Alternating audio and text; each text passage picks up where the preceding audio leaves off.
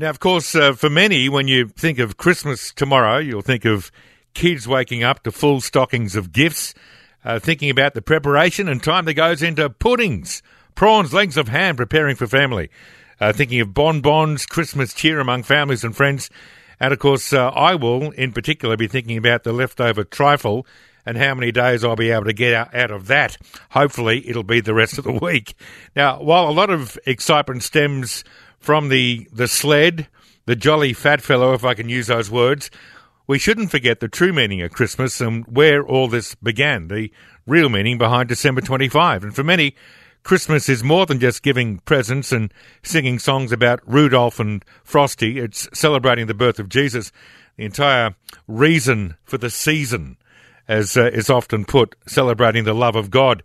Now, Bishop Peter Comensoli, who has allowed me to call him Bishop Peter, is a bishop of the Broken Bay Diocese, a figurehead in the community and someone who knows all too well the real meaning of Christmas.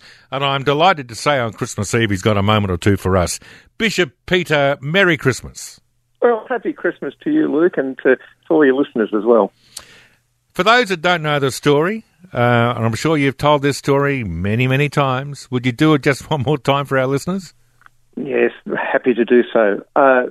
Let's begin where it all began with a calling of the census. Caesar Augustus calls the census of all of the known world.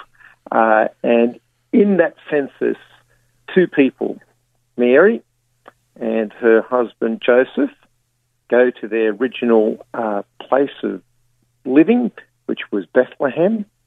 And there they give birth, because Mary's pregnant. And in a kind of very humble setting, perhaps a stable, perhaps some sort of other very lowly lodging, there a little boy is born. His name is Jesus, which means God saves. And that little boy happens to also be the Son of God. And so born among us is God. And the big word we use for all of that is the incarnation, the becoming human of God. So there's the story in a nutshell. Is it the actual fact, because I've just seen some debate over this over the last couple of weeks, that it was, in fact, the 25th of December? Is that the date? Just tell us, if you can, what you know of the significance of that day and why it ties in. Well, we need to go back to where the scriptures point us. So I have no particular position on 25th of December or the 24th of December or the 2nd of January. To start with, that's a Gregorian measure in our sort of Gregorian calendar. Yeah. That sort of the specific date's not too important.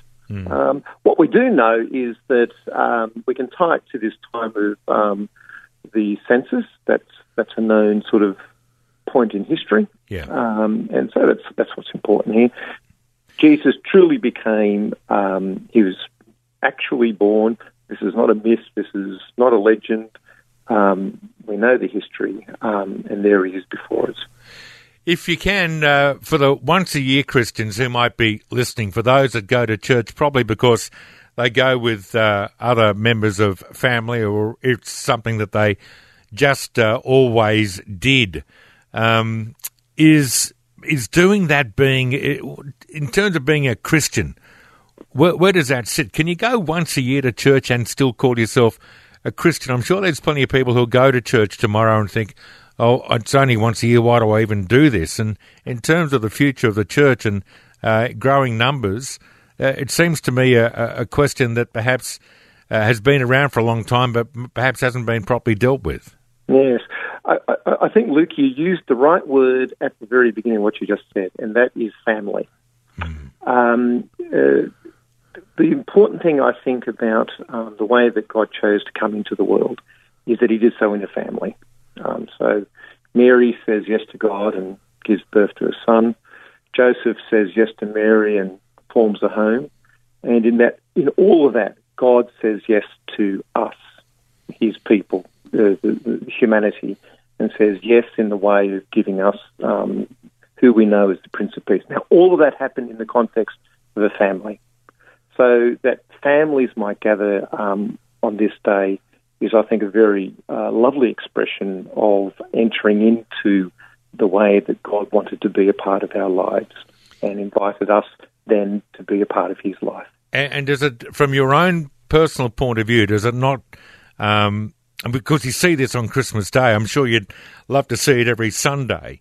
How does the church, or if I can use the broader Christianity, how does it connect better with, with the masses? Or is it even the church's fault? Is it society's fault? How have we got to where we are now, do you think? Yeah. Luke, there's a big difference between two words we use a lot. Yep. We use the word optimism. Yep. And we use the word hope. Right. They're not the same. I'm optimistic that Manly will do well in 2018. An awful lot of your listeners would not agree with me on that. Too true. I'm optimistic. Right. But I have hope in the goodness of our humanity shining forth. The difference here is that optimism, it's not up to me. I'm not playing for the Manly team and so on and so forth. It's not directly part of my responsibility. But hope is, we can all work towards hope. Of course, hope is good for our world, something that we can work towards, involves our work. It's not just something that happens automatically. And this is the way of God. God was the one who brings hope to our world through the work of his son, Jesus.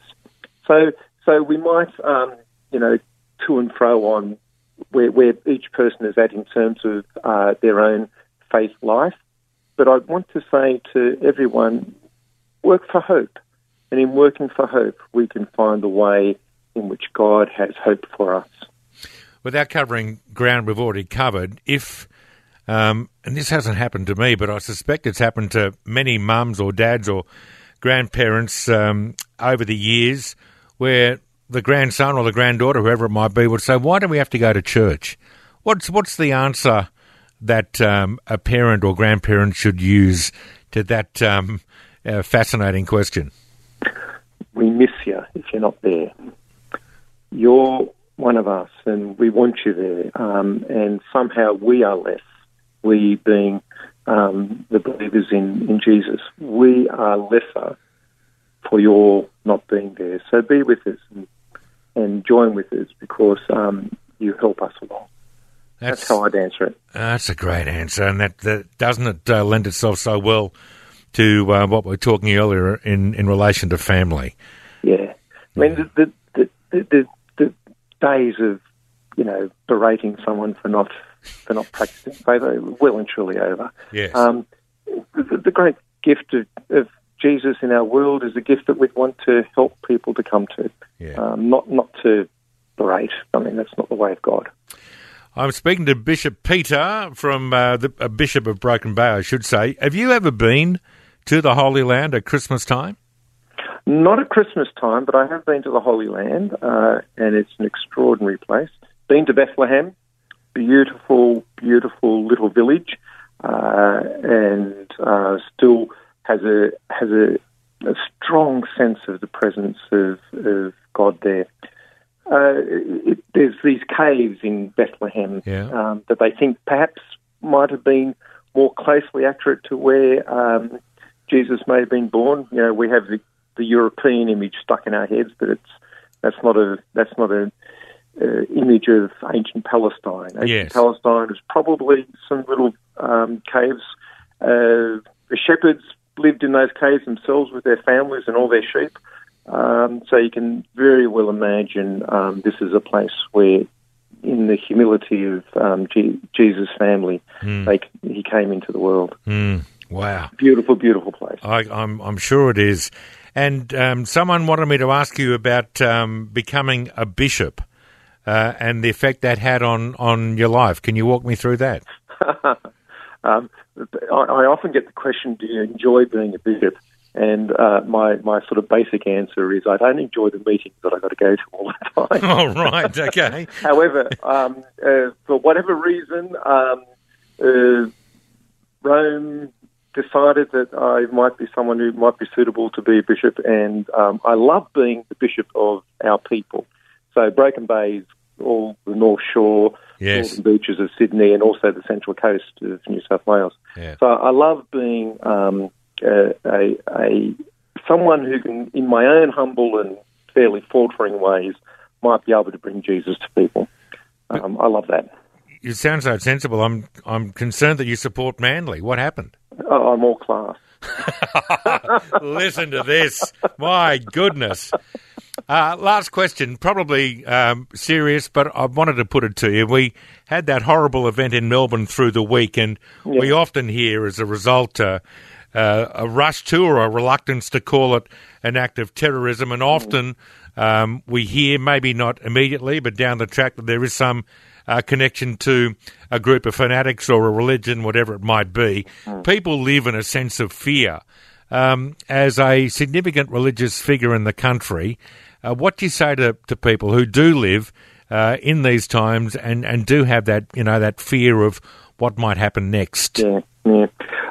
Luke, there's so many ways in which violence and hatred show themselves in our world. So how do we overcome that, I think? If I can go back to that notion of hope, it's something that we work towards.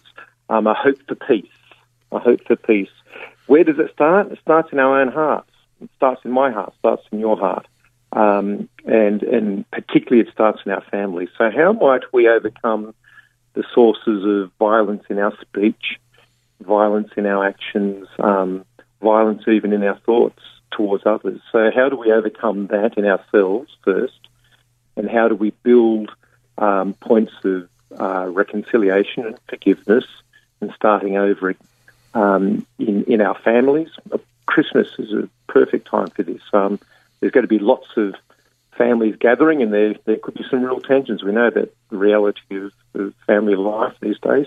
So how might we plant little moments of reconciliation in what we do? I think these are the ways we overcome the fear that might consume us otherwise. To do something simple in our own circumstances, and from those simple circumstances build. Yeah.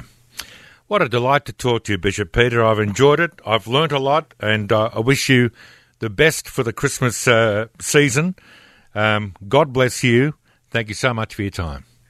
Thank you, Luke. God bless all your people. Happy Christmas to all the listeners out there.